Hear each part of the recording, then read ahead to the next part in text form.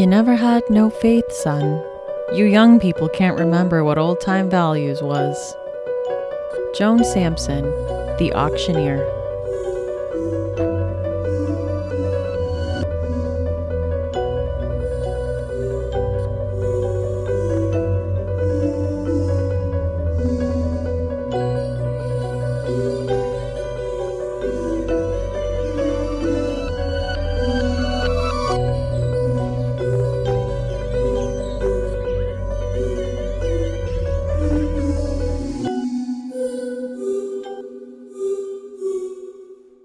Welcome to Books in the Freezer, a podcast dedicated to the deliciously disturbing world of horror fiction. I'm Stephanie, and today I'm joined by my friend Alex. You may know her as Hey Little Thrifter online, and we're going to chat about some throwback titles written by women.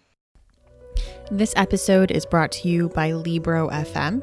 Libro FM lets you purchase audiobooks directly from your local bookstore. It's super easy. I went on there. I found my local bookstore, Riverstone Books, and it lets you choose from more than 150,000 audiobooks, including New York Times bestsellers. And if you're having trouble deciding what to read, don't worry, I got you covered. There is a Books in the Freezer playlist on there where I have curated a list of some audiobooks that we have recommended on the show in case you are looking for something to read, something freezer worthy.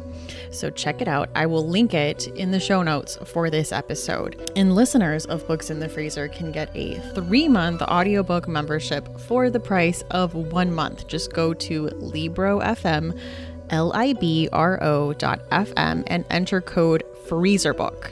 With each listen, take pride in knowing that you're supporting local bookstores. Thank you, Libro FM.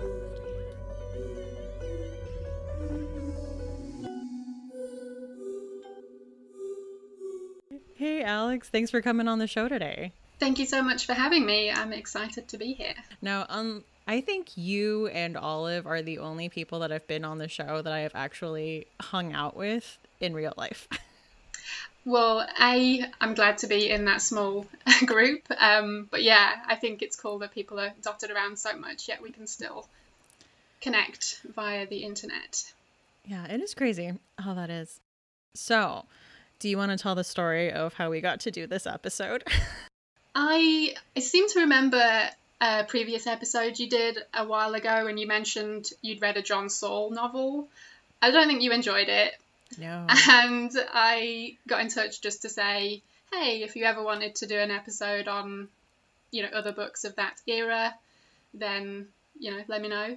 And hopefully we can find you some better titles than that one. Yeah, I think that was just a chat episode I did with Rachel, and I think I did just disparage that whole era. I'm like, just everything from the 70s and 80s was bad. I have not had a great experience with it. And you were like, hey, don't write it all off. Exactly. Hopefully we can, set that record straight. I think we will. So thank you for calling me out and making me give this another shot. Tell us about your YouTube channel. Oh, yeah. So I have a booktube channel called Hey Little Thrifter. And yes, the name was inspired by the opening line of White Wedding by Billy Idol. I mostly talk about horror fiction, and within that I mainly focus on vintage horror from the 1970s, 80s and 90s. I also have an ongoing series on my channel called Nightmare Queens, where I talk about vintage horror fiction written by women. I really wanted to highlight female writers from that era because other than a few like Shirley Jackson and Anne Rice, the big names people think of are still primarily men. So I just wanted to be able to showcase these authors and their novels that I've enjoyed and hopefully give people some recommendations for horror written by women. I do read some more recent horror too, but it's not go-to for the most part. And you have quite the impressive backdrop. Oh, thank you. Those are my point horror books. So that was my childhood, basically. They were the kind of horror books that came out when I was a wee young thing. And yeah, I'm still obsessed with them. So, and they make for great artwork. Oh, I do. I love them. I didn't really get into point horror. I was much more of a Fear Street gal. Yeah, I think Fear Street, either it didn't cross my path or what, I don't know, but I never read any when I was a kid, but I have picked up a couple up like in thrift stores in recent years, and yeah, they seem to be a lot of fun too. I mean, you can't go wrong with R.L. Stine, really. Yeah. Yeah, they're in that same vein. And then on your Instagram, you post a lot of your kind of horror paperbacks. Yes, I try to. I think whatever I'm either reading at the time or looking forward to reading or new to me books that I've recently added to my collection, yeah, I do like to share that on Instagram. Instagram's a pretty fun place, and it's nice to connect with other people that share the love of vintage horror. Oh, yeah. I love your feed. Oh, thank you. So you mentioned you tend to like older horror books. What is the appeal of them for you? Good question. And I think it's hard to pinpoint an answer, but it's definitely a combination of a few things. And one of them, I think, is nostalgia. So I was born in the 80s, so I missed out on the 70s, but I experienced the 80s as a kid, and I still have a really strong love for that era. A big nostalgia for it, and I've always thought the 80s would be a great decade to experience as an adult, but as soon as I'm not going to be able to do that, I can still connect with it and kind of experience it through the pop culture of that era. So yeah, the movies, the books, the music, the fashion, I love it all, and that's definitely one draw to me for books from that era. I think another reason is that there really is a ton of great horror from that time period, and there are always going to be certain books like The Exorcist and Rosemary's Baby, etc., that kind of stand the test of time and won't be forgotten, but there are plenty of other just as brilliant novels that seem to have been forgotten over the years, so I just want to try to keep them from being forgotten in whatever small way I can. Yeah, I think another reason, the pull for me, is the covers. Yeah, I'm not going to lie. That's probably a big part of it. They really don't make them like they used to. And there's some absolutely incredible cover art and typography featured on books from that era. You've brought a lot of books onto my radar, so I think you've definitely done your job. Awesome. That is good to hear. Within that. And I mean, with your YouTube channel and like Instagram handle, you do a lot of thrift store shopping. So how do you go about picking up these gems in there? Yeah, it's a finely honed skill. I guess just to clarify, I am originally from the UK, but I now live in the US, so that's why I'm going to be talking about thrift stores rather than charity shops. But yeah, a lot of the vintage fiction I do find are out in the wild, so thrift stores, library book sales, secondhand bookshops, and I'd say there are two key factors to seeking out vintage horror fiction. One would be effort and one would be patience. If you go to one thrift store and expect to leave with like an armful of Ruby Jean Jensens, you're going to be very disappointed. You know, you have to go to every thrift store, you have to go regularly, you have to go to every library book sale you can find, and you will leave empty-handed a lot of the time. But yeah, making that effort and being patient with it, when you do find a gem of a book, it makes all of those fruitless trips worthwhile. Part of the fun for me is the treasure hunt aspect of it. And yeah, when you see a familiar title or author in amongst all those other books, it's so exciting. And I feel like I can now spot one from 10 paces. So that's a good skill to have. And there are also going to be specific titles that I want to hunt down that I'm not necessarily going to stumble upon in person. So I do track down certain titles online. I use places like eBay and Abe Books. And there's also a site called bookfinder.com, which is really helpful for like comparing prices. So yeah, I think the effort and patience are still key, even if you're shopping online, because you can sometimes have to sift through a lot to find what you're looking for, and yeah, you might have to wait until you find a book at a price that suits you, but it's all worth it when you get that book in your hands. I'm sure. I need to go to a library book sale. They're the best. I'm actually really sad because I guess these past couple of months would have been library book sale here in Pittsburgh, but alas, it is not happening this year. But yeah, I think I've been really surprised in some of the books I have stumbled upon in the wild. And, you know, I'll grab it and be looking around like, is anyone else seeing this? Look at what this thing I just found. It's amazing. And everyone else is obviously focused on finding their own treasures. So I need to go with you. Let's do it. Because you seem to know where all the good places are. So we'll have to do that. So back to our love for the 70s. What are some good movies from that era? Ooh, there are definitely... There's a lot. Yeah, there's a few to choose from. There's definitely two that are like in my, you know, favourites of all time, and that would be Halloween from 1978 and Suspiria from 1977. They will always be, I think, in my favourites list. I love them so much, and they just never get old. You can watch them over and over again and thoroughly enjoy them. When did you watch Suspiria for the first time? I think that was probably sometime in my 20s. It wasn't one that I watched, you know, when I was younger and getting into horror. I had seen the name pop up, you know, in my kind of horror research when I was a teenager, but never actually stumbled upon it. And, you know, back in the day, you couldn't just go online and stream something. That wasn't even an option. So yeah, I think it was a bit later, probably in my 20s, that I first saw that. But I immediately fell in love. It's very colorful. Super colorful. Technicolorful. How about you? I love Carrie. I think that's probably the one I've seen the most. Like, that for me has the most rewatch value. I don't know why. I love that movie so much. I watched it all the time in college. Nice. I love that one too. That's definitely up there as well. I remember seeing that at a teenage sleepover, and yeah, we were all terrified but loving it. So good. That's a very good teen sleepover movie.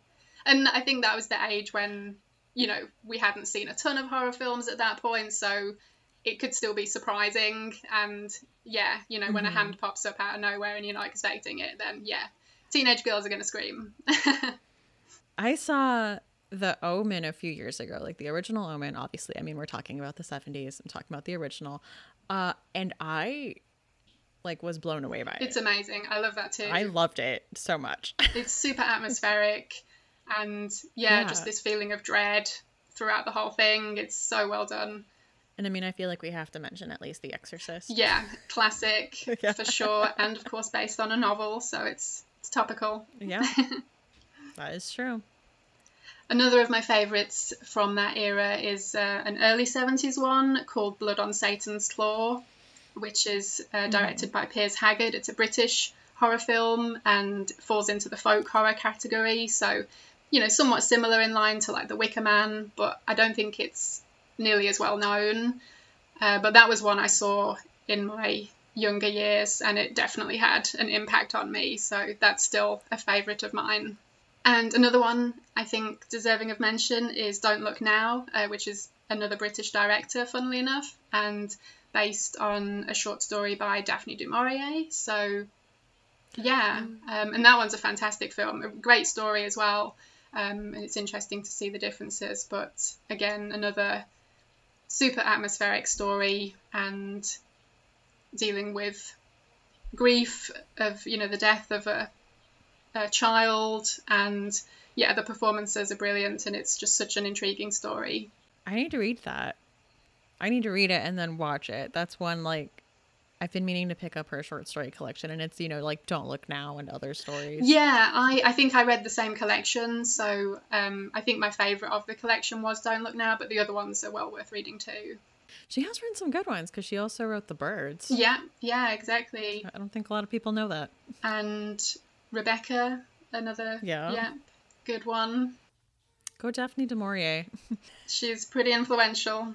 All right, well, should we talk about some books? Let's.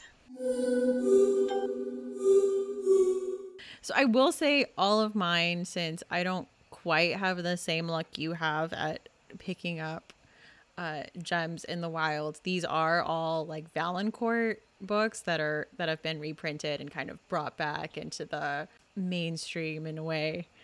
So these were all like reprints that I bought from Valancourt, which I think listeners, if you are interested in these kinds of books, definitely check them out. They're a great publisher, and they're working with Grady Hendrix to do kind of like a Paperbacks from Hell. And so that's what these are. These are from their like Paperbacks from Hell collection.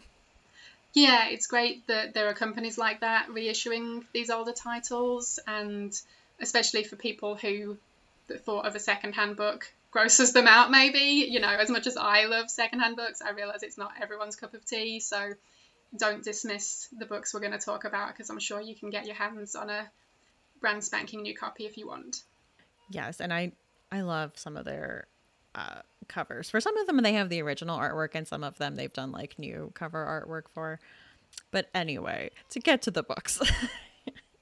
The first one I'm going to talk about is When Darkness Loves Us by Elizabeth Engstrom. This was published in 1985. This is a collection of 2 novellas. So the first one is about a newlywed woman. Her name is Sally Ann, and she kind of accidentally gets trapped underground on her own property. And she kind of stays there. So she learns to adapt to her new situation, and there are some dark implications that come with that. Obviously, it's a novella. I can't go into like too much about what happens. You have to read it. The second story is about a woman named Martha Mann, and everyone in her town knows her as kind of the mentally disabled woman without a nose. And she lives by herself in this farmhouse. But during the story, she finds out that she wasn't always this way, and she unlocks something inside her. I will say for this one, I'm giving a trigger warning for language. There was a lot of throwing around of the R word because this was the 80s. They did not have the most sensitive language. I mean, the characters that say it aren't like likable people that are throwing it around, but it is there. Just letting you know. So my thoughts for this, I thought it was very pulpy and very fun. Like I definitely couldn't put this one down. This was one that I read through, like, and I just had to know what was going to happen. I will say for a rating, I'm going to put it in the fridge. Both of these stories are, like I said, dark, pulpy fun, and then they kind of take a turn in the final act for like a shocking twist in a way that is a little jarring and, you know, unsettling. I wouldn't say for everyone. So I'm putting it in the fridge. And Alex, I think you've read all of the books that I've picked. So I think so, yes. And yeah, I really enjoyed this one too. I really liked her writing, and I thought both stories were excellent, but it's the first one that really like did it for me and was memorable. Like, just that concept of being trapped underground is horrifying in itself. And yeah, she goes through some stuff. She does. Well, I remember being like a few pages in, and I'm like, wait, like is this book just gonna take place here? Like, is this what this book is gonna be? It's pretty wild. Yeah, very wild. So that is When Darkness Loves Us by Elizabeth Engstrom. Before I get into my first pick, I'm just going to mention there's a novel by the same author called Black Ambrosia, which I read, which is also worth recommending. It's a vampire novel, but not your typical vampire novel. It kind of plays on the could she really be a vampire, or is it all in her head scenario, and it's really, really good. So yeah, highly recommend that one too. I love that one, and that one's getting is getting a reprint. So. That already got a reprint, so yeah, it is out there in the world. Go get it. I will link it in the show notes. Awesome. So my first pick is The House Next Door by Anne Rivers Siddons from 1978. This is a unique take on the haunted house subgenre. It's set in a wealthy suburb where everyone knows each other and people are actually friends with their neighbours. And the story is told from the perspective of a couple in their 30s. There is an awkwardly shaped lot of land next door to their house that has always been vacant until a hotshot architect comes along, designs a modern house for this young couple who are going to live there. And that's where the strange things start to happen. things start to affect these people and their relationships with each other and the whole dynamic of the neighborhood. It's a very slow burn type of story and quite character driven. And even though it's somewhat slow in nature, there are some really great intense scenes. It's really well written, and it's interesting that I think generally when we think of haunted house stories, we think of like a creepy old mansion on the edge of town, and it's filled with cobwebs, and maybe someone was murdered there years ago. But in The House Next Door, it's a new house, and it's set in this lovely neighborhood surrounded by all these wealthy people, and it's also told from the perspective of the neighbours rather than solely taking place within the house in question. So I think even if you think you don't like haunted house stories, I would still recommend this one. And I would rate this as definitely fridge with some freezer moments. Oh, wow. Yeah, it's a good one. I was going to ask you about this one because this was one that I've seen like when I'm looking for books to add to my TBR, but the cover that shows up for me is white, and it's kind of got this like very peaceful looking like watercolor of a house in the background, and I'm like, that just like, is that a horror novel or is this like a romance? Like, I don't know. The cover art really threw me off. Yeah, I think there are definitely a few different editions of that, and some of them are a bit more gearing towards the, pulpy horror angle, and then some are a little more sedate. So I think I know the one you're talking about, and it totally doesn't feel like that would be a horror novel. And I think the author, that's the only horror novel she wrote. She's otherwise generally known for, like, just kind of like Southern fiction, just kind of literature. Yeah. So but it had that feel. Yeah, so I'm sure some housewives got scared when they picked that one up unwittingly. So that's The House Next Door by Anne Rivers Siddons. Okay, so I am adding that to my TBR then. See, I was worried about it because I wasn't sure. You're in for a treat. Oh, good. Well, a lot of these were your suggestions, and you were spot on. So awesome. That's good to hear. So the next book that I read was The Auctioneer by Joan Sampson. This was published in 1975, and this takes place in a small New England town in the 70s. And the townspeople kind of look wistfully back on the good old days, and there's talks of them being very threatened by the hippies and like the crime they hear about in the big city. And there's a man named Pearlie Dunsmore who starts doing auctions to fund their kind of low-grade local police force, and the locals are at first really excited about this idea. They kind of like this quaint return to old times, and they find themselves donating to these auctions. But as Pearlie's hold on the town grows and power grows, things take a turn for the sinister as the Moore family, that's the one at the center of this book, find themselves unable to pay the price. So I will say, out of all the books that I read for this episode, this was my favorite.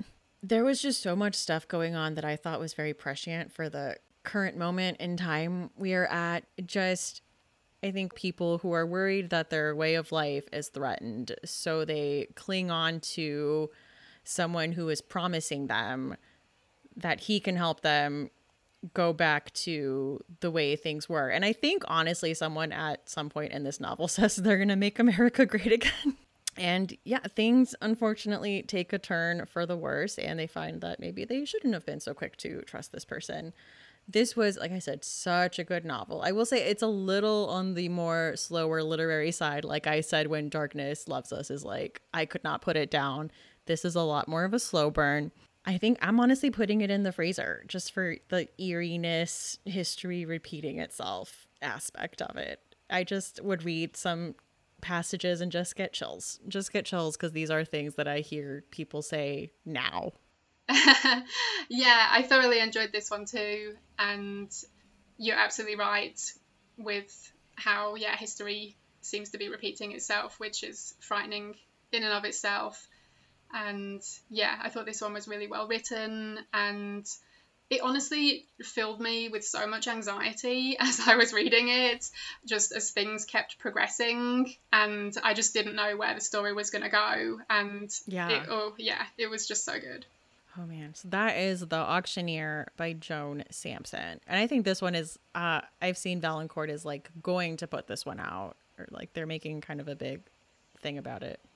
Yeah, I think they had already put it out in a reissue, but then they're going to do a specific Paperbacks from Hell edition as well. Yeah. So, yeah, that's what it is. Plenty of options. And my next pick is Wait and See by Ruby Jean Jensen from 1986.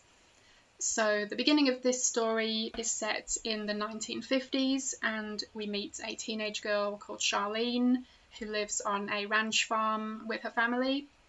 She is killed right at the beginning of the book, and her body is chained underwater in the local river. No one found her, and everyone assumed she had just run away.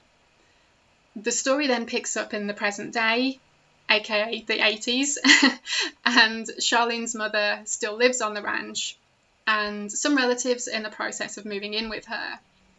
One of the children is exploring the area with a local kid, and they find the skeleton of Charlene, and they unwittingly release it from its chains, and she is now free to have her revenge.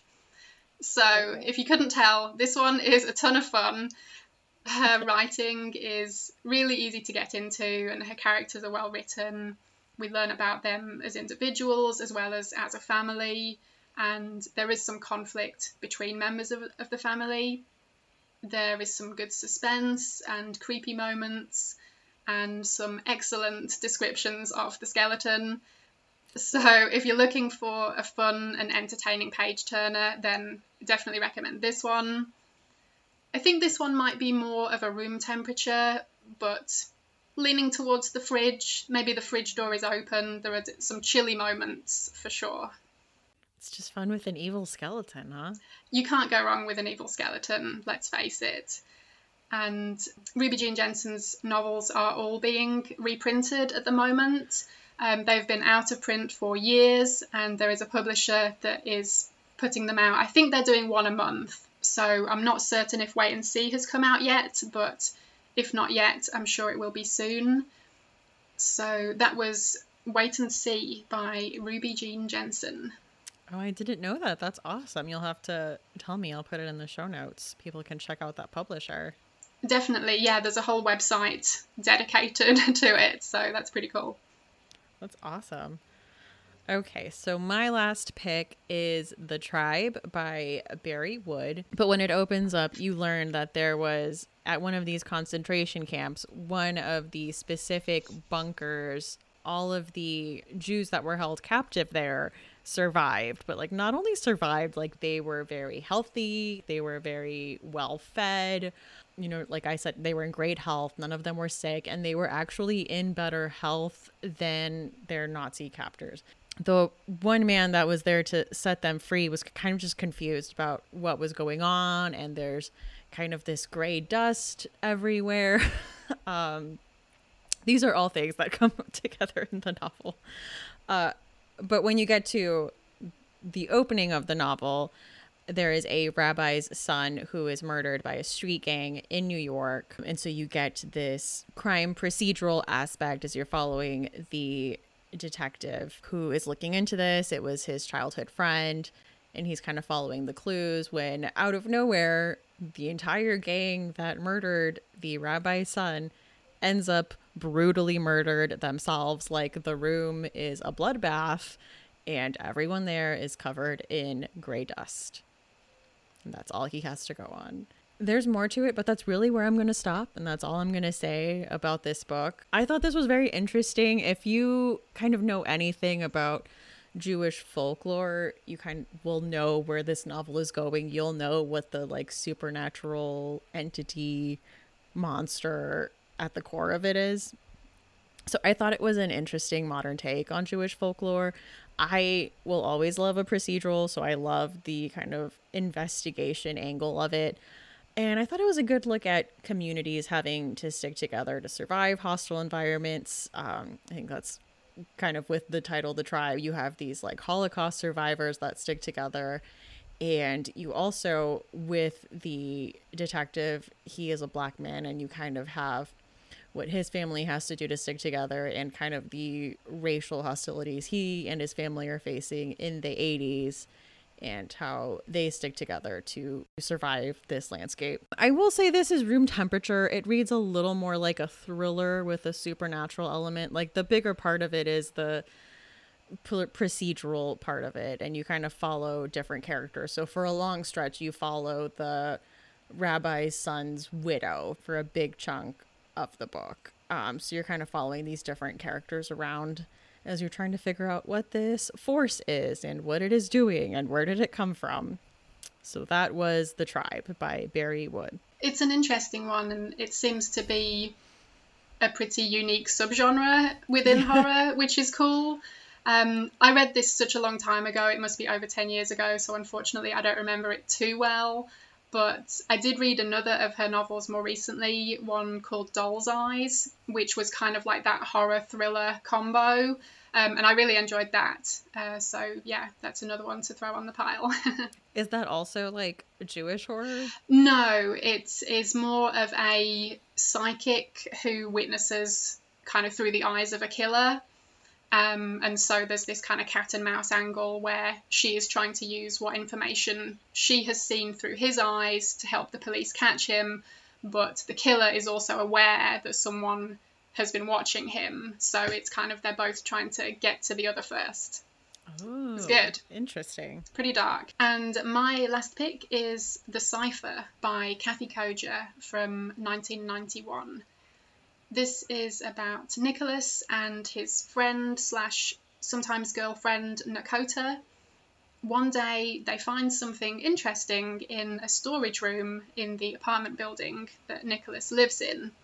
It's a hole, and they call it the fun hole, and they become obsessed with it. They experiment with it, lowering various items into the hole, and each time the item comes out transformed somehow.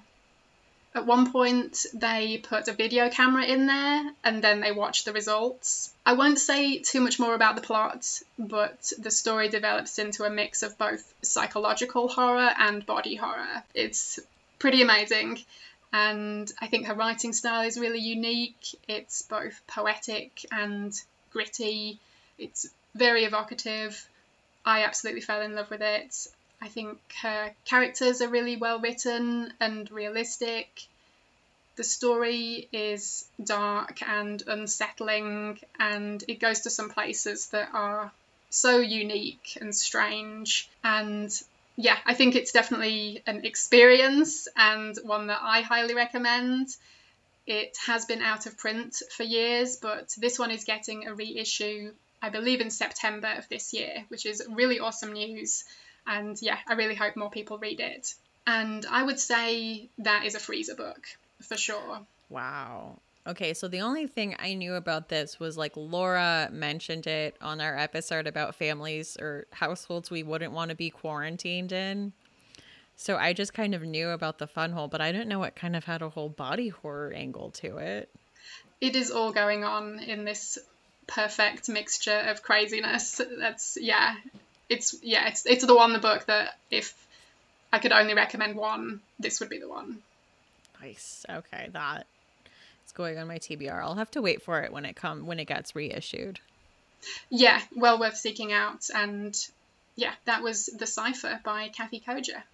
Yeah, she had a short story collection come out like this year. Last year? I think it was just earlier this year, and although I'm lost with my days completely, like what even month is it anymore? Who knows?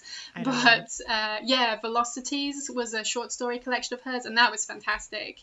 I really enjoyed that. There was one story in particular that was like my favourite of the bunch, and I mean that's saying a lot because most of them were also my favourites, but there's one called Baby, which absolutely blew my mind. So good.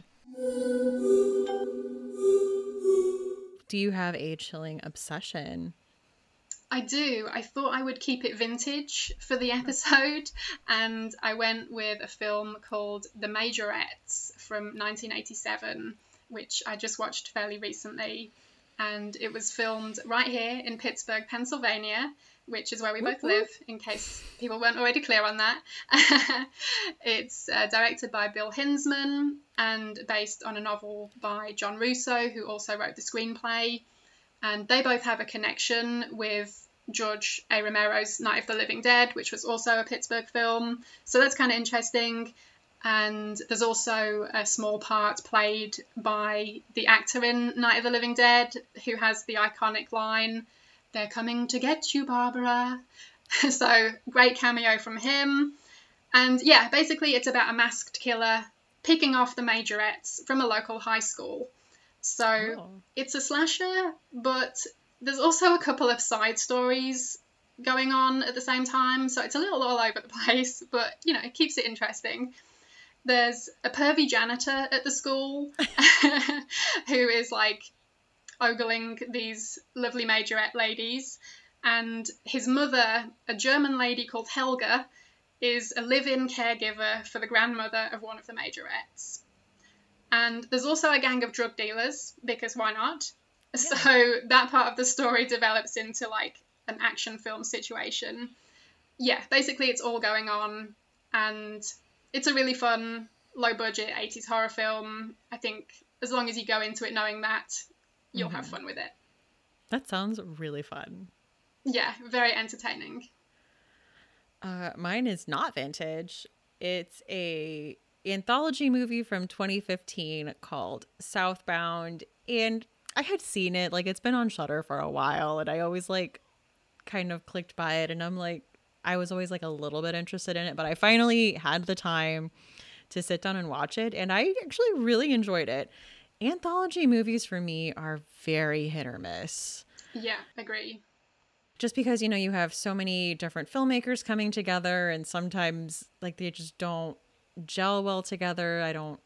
I find them kind of jarring going from one story to the other. But I will say, if this film did anything well, it was the transitions. They were seamless. Like the way one story just went into the next story, I thought was genius. But it takes place on this stretch of highway, and you're following these 4.5 stories of people on this highway. And the only thing I'll say is there's kind of a theme of penance. But like, yeah, it opens up with like these two guys, and they are running away from something, and they're just on this lonely stretch of desert highway, and they stop at this gas station, and they are being chased by something. And I don't know, there was just a lot of really good stories. I will say my favorite one, I can't remember what it was called, but it's the one that takes place in the hospital.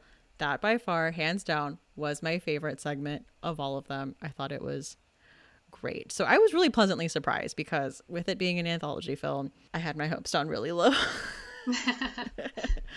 But I thought it was done really well. So that is Southbound. That is on Shudder and on Amazon Prime.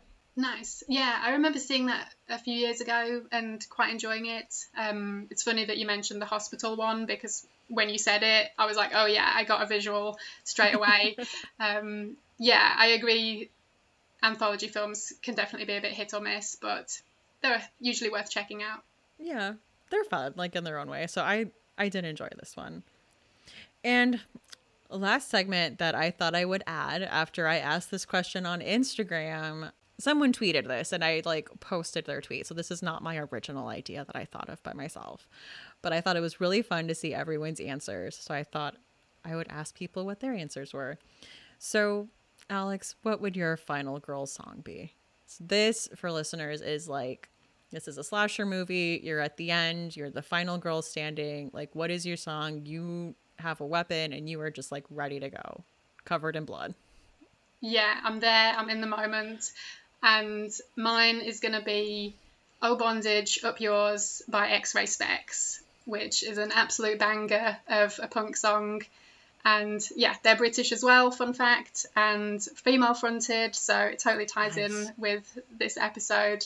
And yeah, it's just such a great song. I could totally see that being played at the climax of some kind of bloodbath. Nice. So this is like you're hunting people down with this. Exactly. And I think you can read the lyrics as feminist as well, which adds another level of badass to it, which is always cool. All right. So I will start like a Spotify playlist and keep track of everyone's answers on there if people want to go follow that playlist. So that is awesome. Well, Alex, thank you so much for joining me on this episode. Where can people find you online?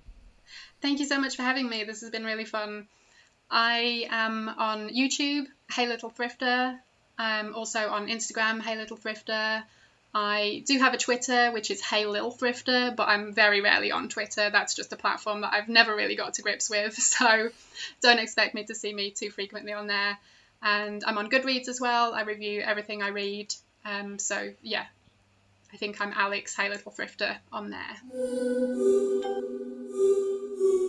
Books in the Freezer is a bi-weekly podcast. We post episodes every other Tuesday. You can find us on Twitter at BooksFreezerPod, on Instagram at Books in the Freezer, or on Facebook at facebook.com/booksinthefreezer. You can send me an email at booksinthefreezer@gmail.com. Show notes for this episode and all previous episodes are at booksinthefreezer.com. So there you'll find a list of all the books that were mentioned in this episode. And like I said, all previous episodes. The podcast is on Patreon as Books in the Freezer. And we have a $1, $3, and $5 level for Patreon supporters, but you do not have to spend any money to support the podcast. One way to do that is to leave us a review on a podcast app like Apple Podcast, and even just a 1-sentence review really helps us out with visibility. Another way to help us out is to just post about it on social media and tell your friends about it. I mean, word of mouth is huge for small indie podcasts like this. So thank you to all of you that do that every week. It's a huge help and an encouragement. So thank you. I do see that. I'm Stephanie. You can find me on Twitter at lady_Gagnon. That's LADY_GAGNON. You can find me on Instagram at That's What She Read, and that's with 2 A's, or on YouTube as That's What She Read. And join us next time for Books in the Freezer.